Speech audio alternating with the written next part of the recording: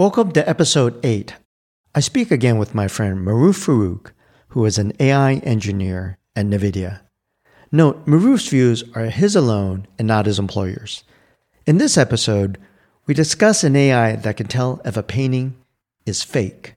Husband and wife team and part-time superheroes, Stephen and Andrea Frank, have developed a neural network that can assess the probability that a painting, or even parts of a painting, were painted by the supposed creator. Just kidding about the superhero part. They ran their neural network on a newly discovered Leonardo da Vinci painting called the Salvator Mundi, which in 2017 sold at Christie's for a record $450 million. At the moment, it's the most expensive painting ever sold. Would you trust AI to tell you if art you were about to buy was authentic, or art that you have bought was authentic? Listen and decide for yourself. Please enjoy my conversation with Maroof Farook.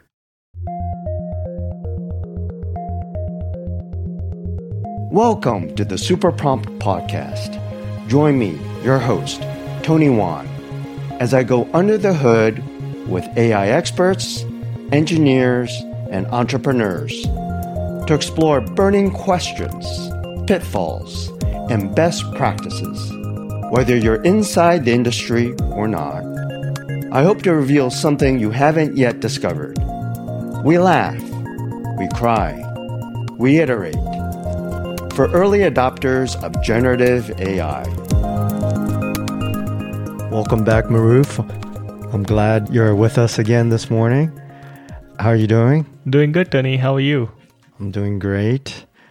Today, I thought we'd talk about the way AI can help us potentially detect forgeries.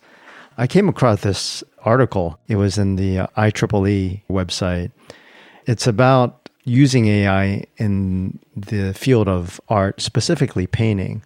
There is a new Leonardo da Vinci painting that surfaced around 2011. It's the first new Leonardo da Vinci painting discovered since 1909. So almost 100 years where we didn't find a new Da Vinci, and this one apparently is, or allegedly, a new Da Vinci.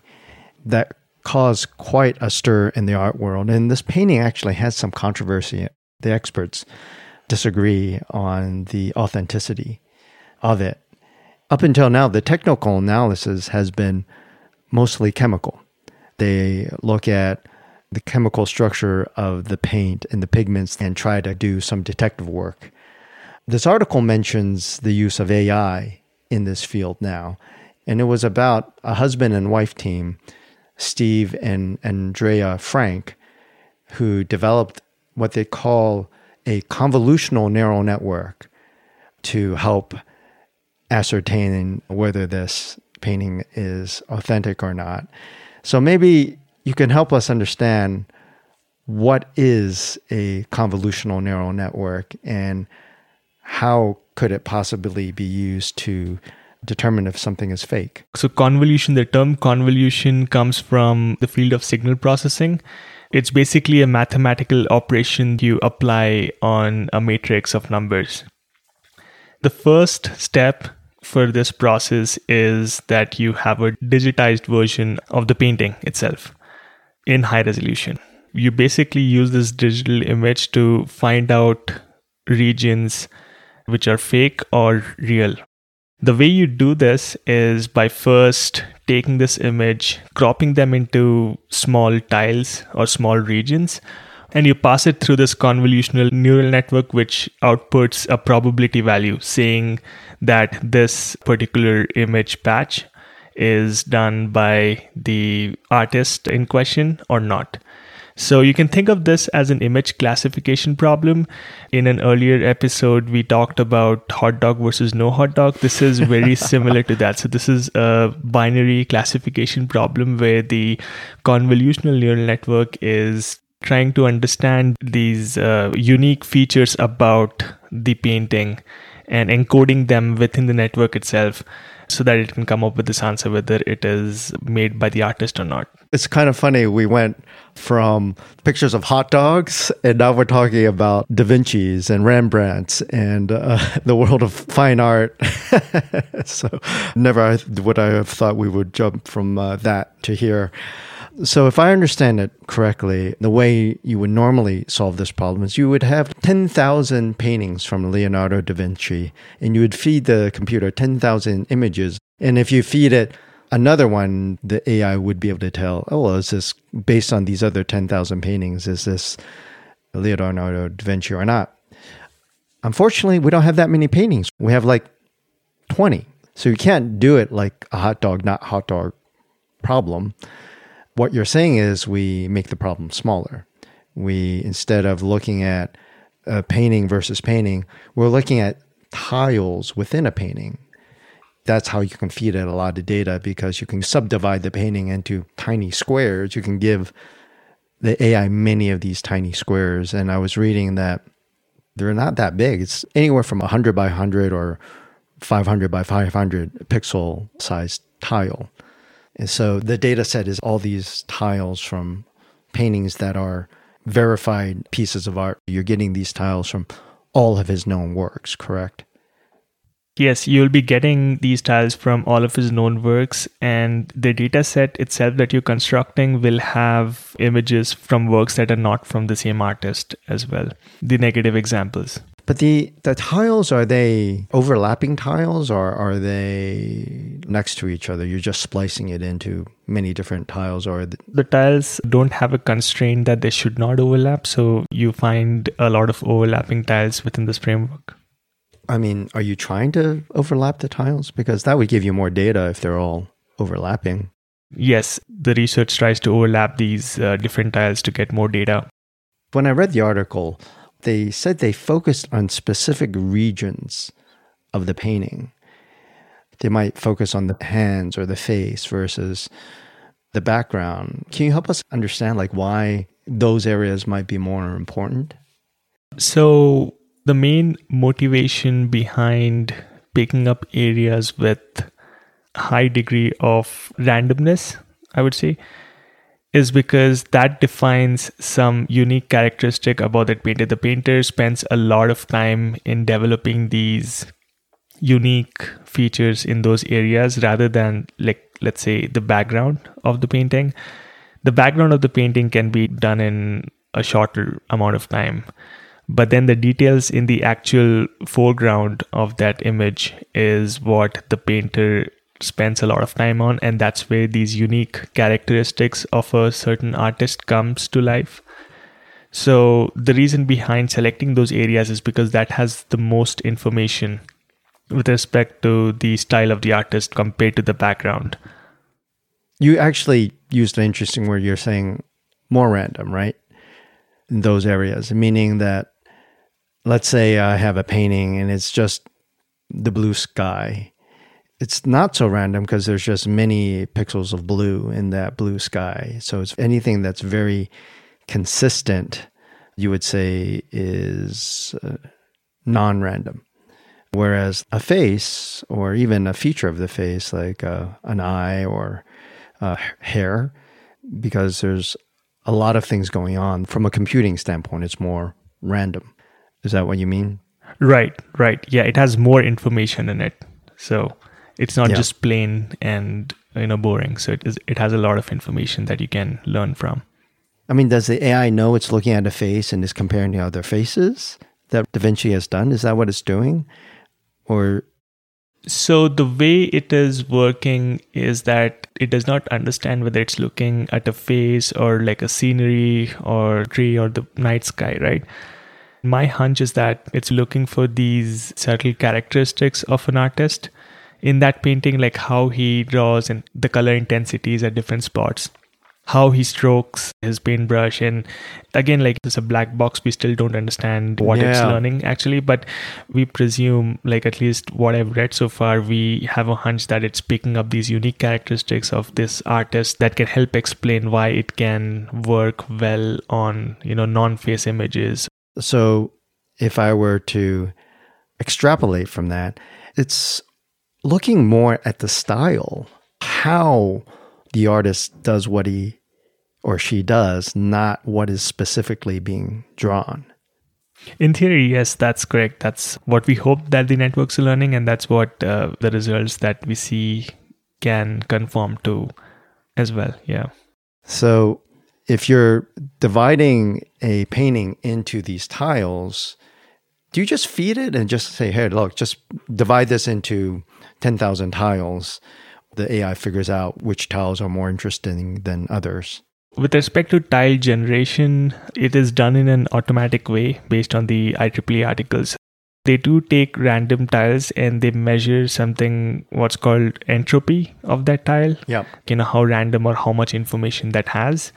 And they have a set threshold of entropy. If the entropy is below a certain threshold, they discard all those tiles. It's done in an automatic way, so there's no manual intervention there. And those tiles are fed into the convolutional neural network for training and inference. Okay. So you used the word entropy. I take it entropy is synonymous with randomness. Is that right? Randomness. That's the right way to think about it, yes. So basically, more entropy equals more randomness. And so those are the most interesting tiles. From a layman's perspective, it has more detailed work. To create that area, the artist would have had to spend much more time there, applying whatever technique they're using. If you compare chemical analysis, you look at the pigment, and if this painting was of a specific era, let's say it was done in 1500, you would know only certain pigments were available then. And those pigments have a certain chemical composition. And so if you detect a pigment of a different chemical composition, you can say, okay, well, this is applied later. Could be because of restoration, or it could mean forgery. And so what strikes me is that the technical analysis to date, there's not so much of an artistic aspect to it. A lot of it is chemical composition. A lot of it is dating, just making sure everything in that painting is of that era. They even look at the wood panels to carbon date to make sure it's of that specific time period. But of all the methods, it seems like AI actually gets much more to the artistry. It's almost trying to figure out a style, wouldn't you say? Or am I taking this too far? I think that's the right way to think about it. It's looking at the style as a whole. It's just trying to find similarity and trying to extrapolate. Were you able to find other research papers related to AI in this area of forgery detection? The methods that are used in art are primarily inspired from the medical field. They use something similar. The tiling method that we spoke about, the classification that we spoke about, is mainly done in the medical field, where they try to detect cancer and these kind of things in large images. Can you explain how they use a similar method in the medical field? The challenge that they're trying to solve in the medical field is to automatically process high density data and find out interesting patterns that can tell whether the scan or the medical data of a particular person indicates that the person may have an underlying disease like a stroke, like some forms of irregularity in their heartbeats, or a tumor, for example. Just to interrupt quickly so I can get the right mental picture. Are these images? Are these x-rays? What exactly is the data? Correct, yeah. So these are x-rays, 3D scans, 2D scans like x-rays, and 3D scans. So this data is fed into a neural network. This neural network classifies whether there is something of interest to look at. Yeah. So in the medical field, it could be straighter forward image classification problem. Certain things look like cancer. You can label the data pretty accurately that way. We just went from medical imaging to the world of fine art in the same algorithms at work. Precisely, yeah. This is one of the fascinating things, that you can apply the same research and same techniques in different fields for different applications and get a really good result. Yeah.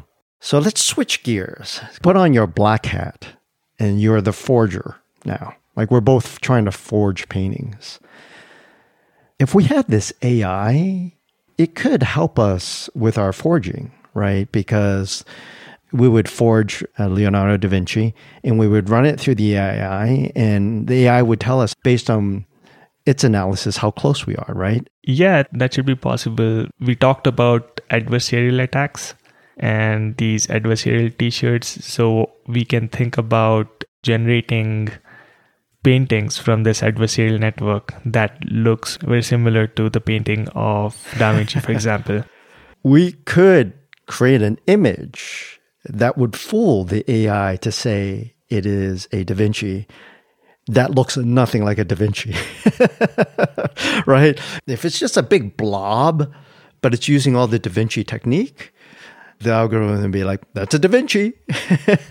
To us, any human eye would know immediately that's not a Da Vinci. These AI techniques are very good at defining what is potentially a fake, but they cannot determine what is authentic. There's another layer of art connoisseurship that needs to come into play, and also provenance.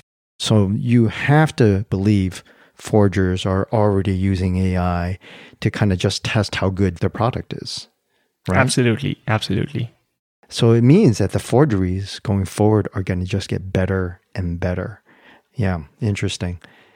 So, okay, let's put on the white hat. Let's say we're just trying to be better painters. You know, if you're training to be a painter, it's helpful for you to imitate the style of other painters. So what you can do if you're just beginning, if you're trying to hone your painting skills, you paint something in the style of Monet, and then you paint something in the style of Picasso. You can use AI to kind of see how close you got, right? And you could probably come up with like a numerical score, right? That is something that is possible. You can get a score between 0 and 1 saying how close you are. Using the tiling approach where we divide the image into small tiles with high entropy and finding out how well we did in that area would give a picture of how close we got to the original painter. I'm going to switch gears one more time to a different domain because I'm fascinated with this idea of being able to identify a style. We're going from painting to writing. You could write something that determines if this is Shakespearean writing. So that means you can forge a Shakespeare as well. In the same way you can falsify a visual painting, can you falsify like a literary work? That should be possible to adapt to the writing techniques of a certain writer and generate text based on his or her style of writing. Especially if they have a large body of work like a Shakespeare. Again, you would need much more than that to create a really authentic fake of Shakespeare because you would have to think thematically. But at least you can track if there's anomaly, particularly when it comes to sentence structure or vocabulary. Yeah, it should be possible with any form of art, like paintings to writing to music. I think there was a recent article on music completion, right? Right. Completing the last symphony. So was it Beethoven's Last Symphony, was it? I think so. Yeah. Yeah. So you can tell if it's in the style of, and that's about as much as it can tell you. We started with forgery, so there's certain applications there, but I'm thinking in terms of learning. Let's say I want to write a short story in the style of Stephen King. I bet computer could tell me if I'm mimicking a Stephen King style. Let's say if there's a writer that writes a lot about animals.